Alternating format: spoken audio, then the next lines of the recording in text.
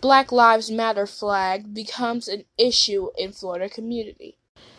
As demonstrations roiled the country earlier this year, Anthony Mickle began noticing the flags going up in his Jacksonville neighborhood declaring Blue Lives Matter.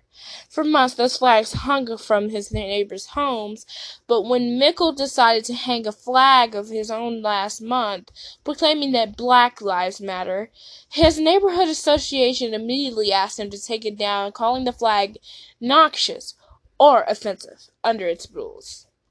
If his neighbors could express their support for police, he said, he should be allowed to make a statement of his own. Mickle has refused in this week's suit in federal court, asserting that his civil rights were violated under the government's fair housing laws.